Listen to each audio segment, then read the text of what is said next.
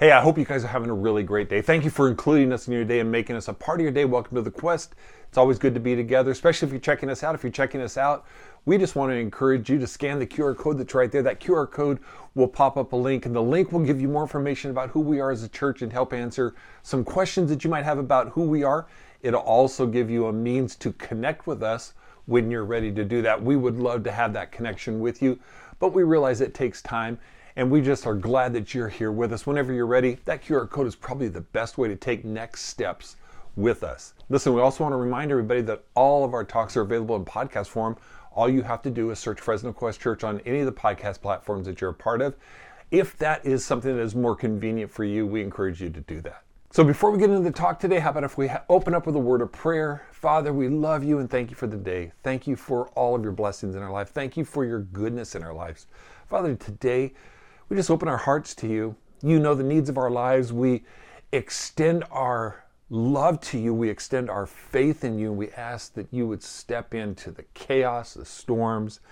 Father, we need peace. We need joy for life. We need you as the source of life and the substance of our lives. And I just pray for each person, no matter what they're going through, no matter what the needs are in their lives, Father, that you would step in and meet those needs, that you would step in and give them the strength that they need. Father, we love you. Thank you for all of your blessings today. Thank you for your goodness that we experience today. We open our hearts, ask that you would speak to us through this talk, that you would put your finger on areas in our lives where we need to apply you and relinquish ownership of our lives to you. We love you so very much. In Jesus' name we pray. Amen.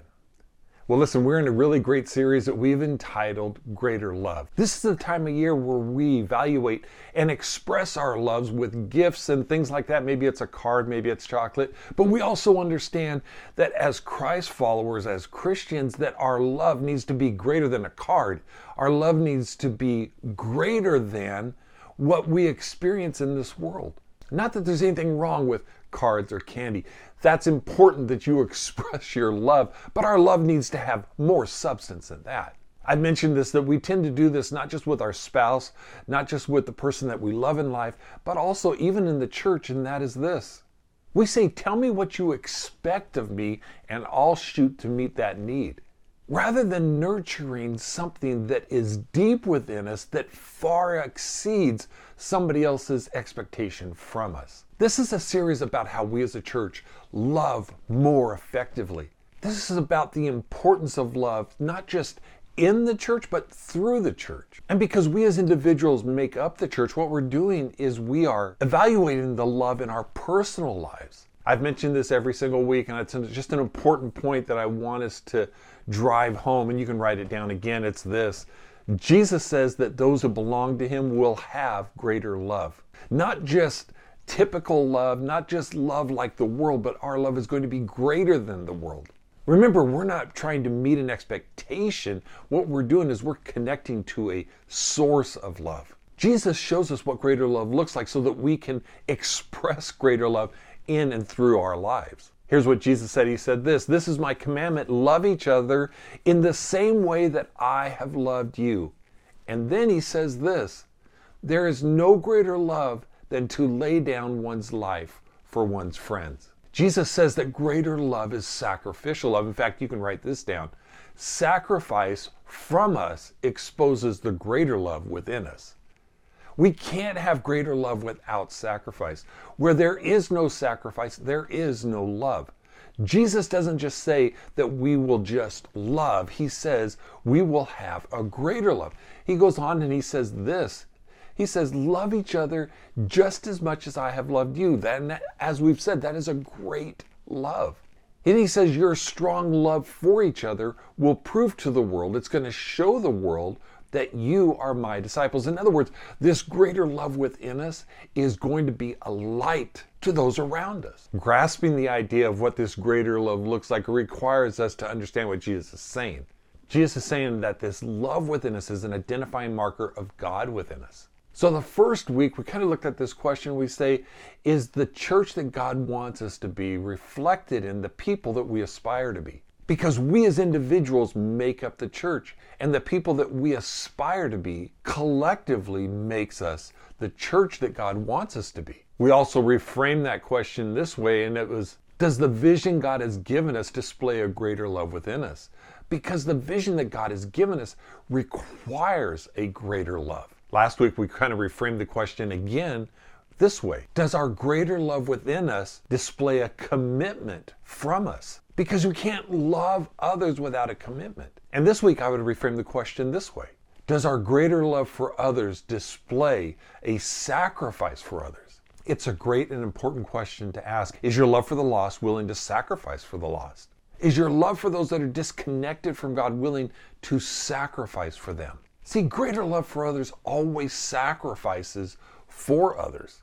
And sacrifice is willing to give up something that is important, something that's valuable. You know the story of the Good Samaritan. It's found in Luke 10. I would encourage you to read it. But he gave up his resources. He gave up his time. He gave up his reputation for the sake of this individual that was beaten, left for dead.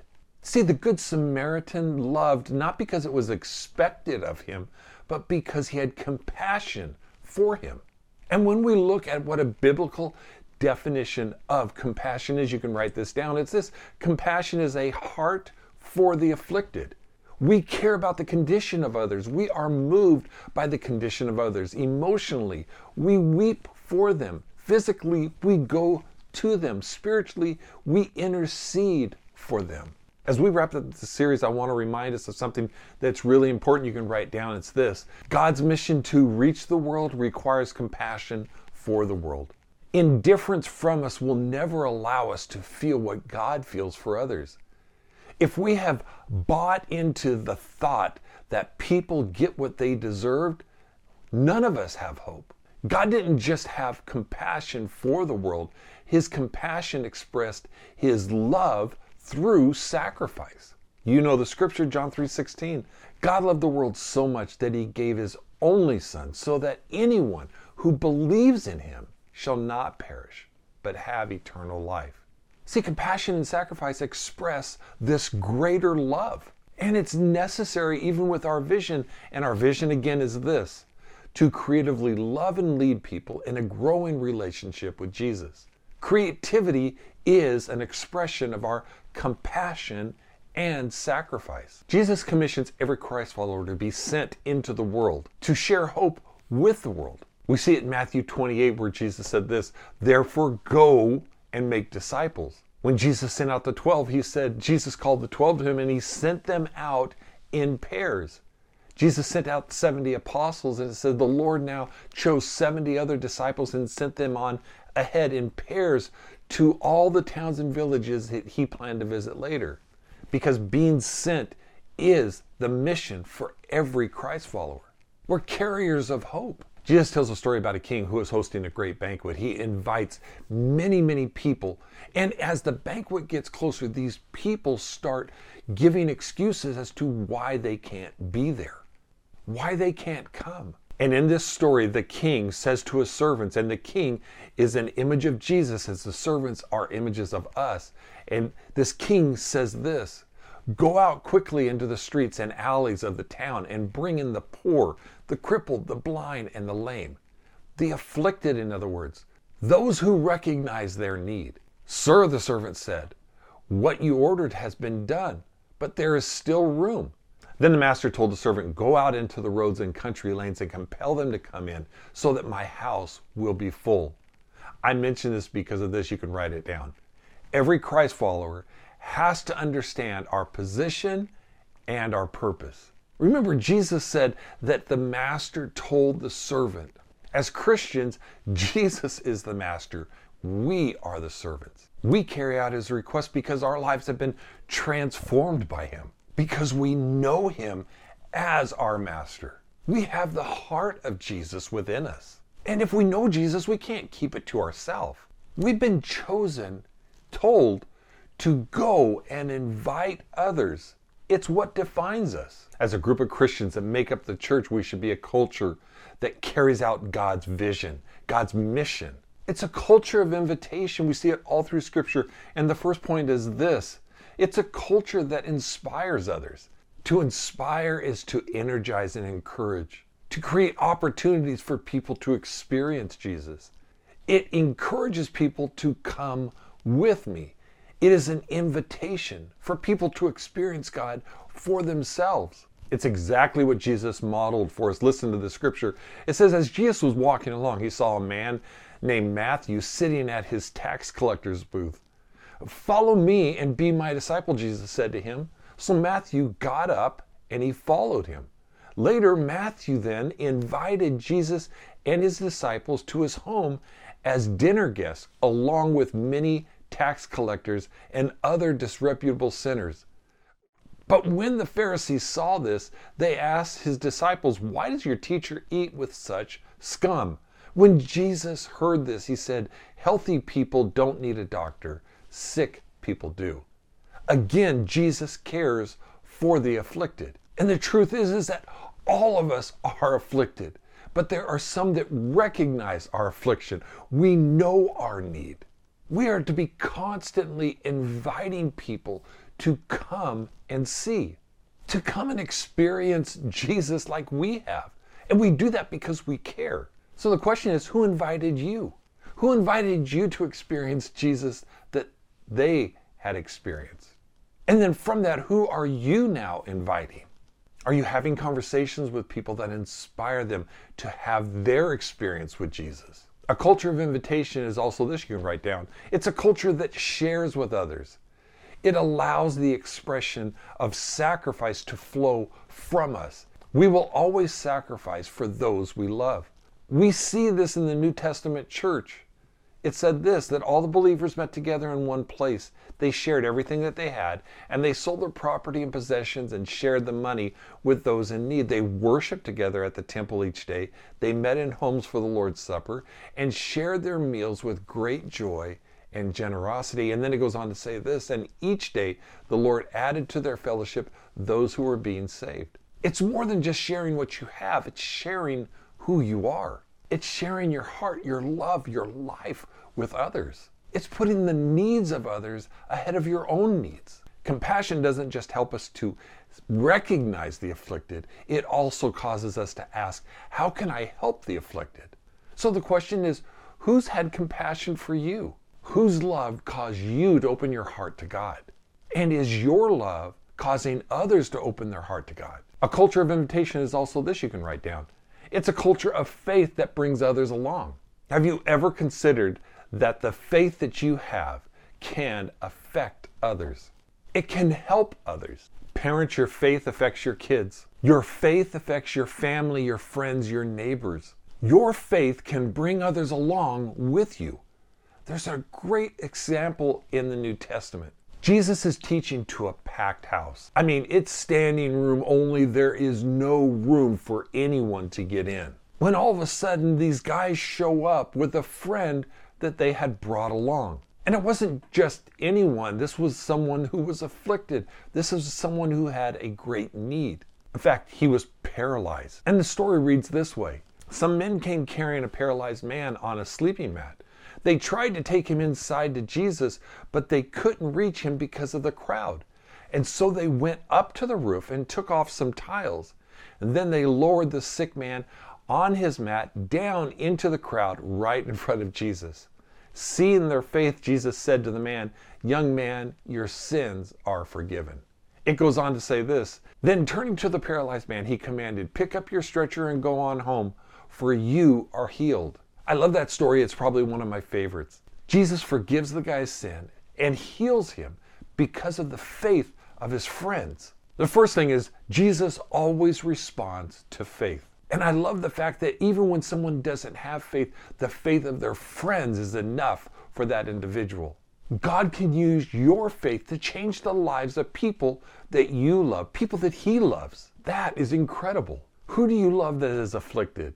Who do you love that's discouraged or isolated, distant, maybe separated from God? Do you have faith for them that will bring them along with you? Do you have faith for them that they can encounter Jesus as you have encountered Jesus? And I would ask the question, who had faith for you? Who brought you along? See, the truth is this, you can write down, few friends are true friends. We need true friends that will bring us closer to Jesus. And I want to be a true friend that is bringing others to Jesus, closer to Jesus, into a growing relationship with Jesus. The examples that we've looked at are examples of invitation attached to friendship. It's evangelism. It is sharing the gospel message with people. It's sharing hope with others. Evangelism may not be a popular term, but it's exactly what we've been called to do. Listen to the scripture. It says, and now through Christ, all of the kindness of God has been poured out upon us, undeserving sinners. That's all of us. And now he is sending us out around the world to tell all people everywhere the great things God has done for them so that they too will believe and obey him. See, greater love is a culture that is birthed from us into the lives of others, that we can be a friend that others need. So what does this culture look like? Well, first of all, it's willing to care. These guys that were carrying this paralyzed man, they didn't say, hey, Sam, your problem is not my problem. They carried him. I don't know how far. It could have been a block. It could have been a few miles. But it has to go beyond sympathy. We have to be friends that are willing to go the extra mile. In fact, we have to be willing to go however far is required, because that's what sacrifice does. A culture of greater love is also this: willing to sacrifice for others, willing to bust through a roof, willing to carry other people. God uses friends who don't give up on others. They did more than carry him. They had to get their hands dirty. They had to climb up onto the roof. They had to tear a hole in the roof, and they had to lower this guy down in front of Jesus. God is always willing to use people who are willing to sacrifice. Culture of greater love is also this: willing to have faith for their spiritual needs, willing to believe that God can transform, that God can save, that God can heal their hurts, mend their hearts, that God can give them life. They had faith that Jesus would heal them, and that faith brought the man to Jesus. I can just hear them now. We've got to figure out a way to get Sam there in front of Jesus. It wasn't convenient. It was a sacrifice. It probably took up their day. It took up their time. But they wanted to find a way to get their friend there. Luke 5 says it this way, that seeing their faith, Jesus said, young man, your sins are forgiven. Their faith was evident. Culture of greater love is also this: willing to bring others with you. I can hear their friends talking. I can hear them saying and hear their conversations when they're saying, hey, have you heard of this guy, Jesus, who heals people? One of them has the courage to bring up the obvious idea. Do you think that maybe Jesus could heal Sam? See, when we believe that Jesus can do the unthinkable, we will bring others to experience the unthinkable. And the truth is, as far as it pertains to us as a church, you can write this down: a church that never stops going is a church that never stops growing. That's exactly what happened with the early church. It said that each day the Lord added to their fellowship those who were being saved. So here's some application really quick, some action steps for our lives that you can write down. First one is this: you need to share your love. God has given you greater love. Not for you to hoard it, not for you to store it, but for you to express it and share it with other people. I want to encourage you to freely share, not just try to meet an expectation of what you think you should do. I want you to be tied into the expression of your love in your life. I want to care for people like I've been cared for. Another action step is this: share your life.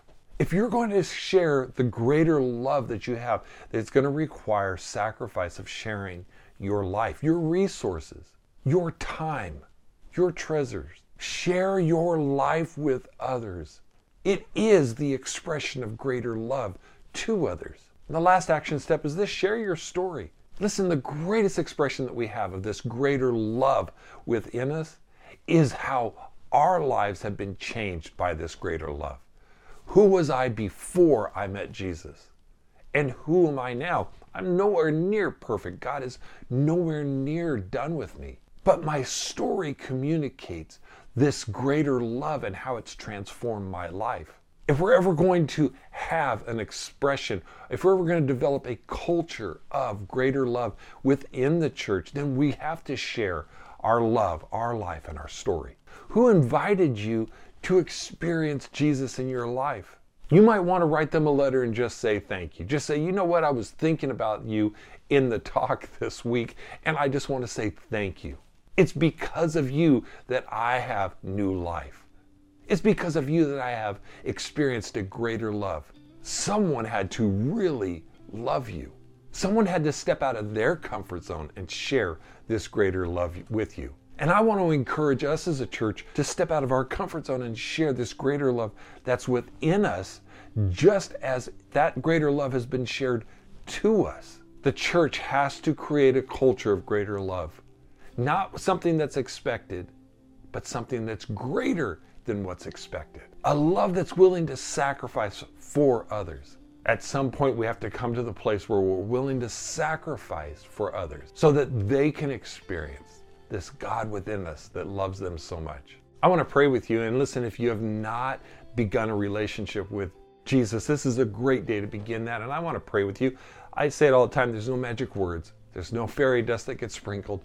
This is an honest conversation between you and God. God, I want you to be the center of my life, and I want you to establish the purpose of my life, and I want you to be the source of my new life. Scripture tells us that what we have to do is we have to acknowledge that Jesus died for our sins, and that he rose from the dead, and that in him dying for our sins and rising to new life, that we too will experience that very same thing because we've put our faith in him. Listen, religion says this is what I have to do to earn God's approval. We're not about that. Relationship is about this is what Jesus has done so that we have God's approval.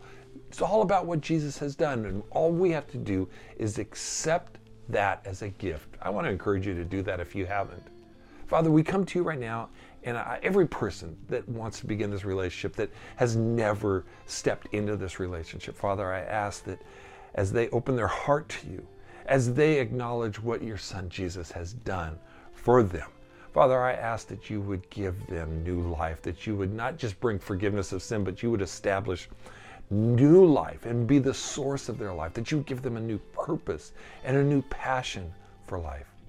Heavenly Father, we come to you and we ask that you would help us be people that are willing to sacrifice, that the greater love within us would be expressed through us, through the sacrifices of our lives.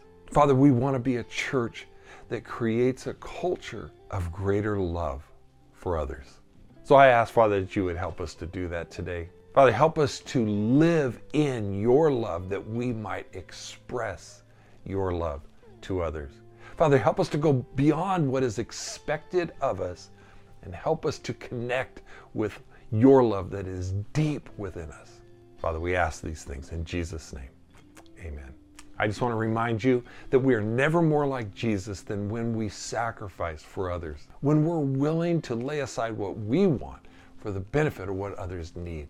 Man, I'm telling you, and you know this, greater love transforms lives. And we are agents, carriers of this greater love for others. And I just ask that you would allow God to use you in ways that maybe you never have before, that you would have faith for God to use you, that you would be a friend who brings others along, that you would have faith for others, faith that causes you to pray for others, to intercede for others.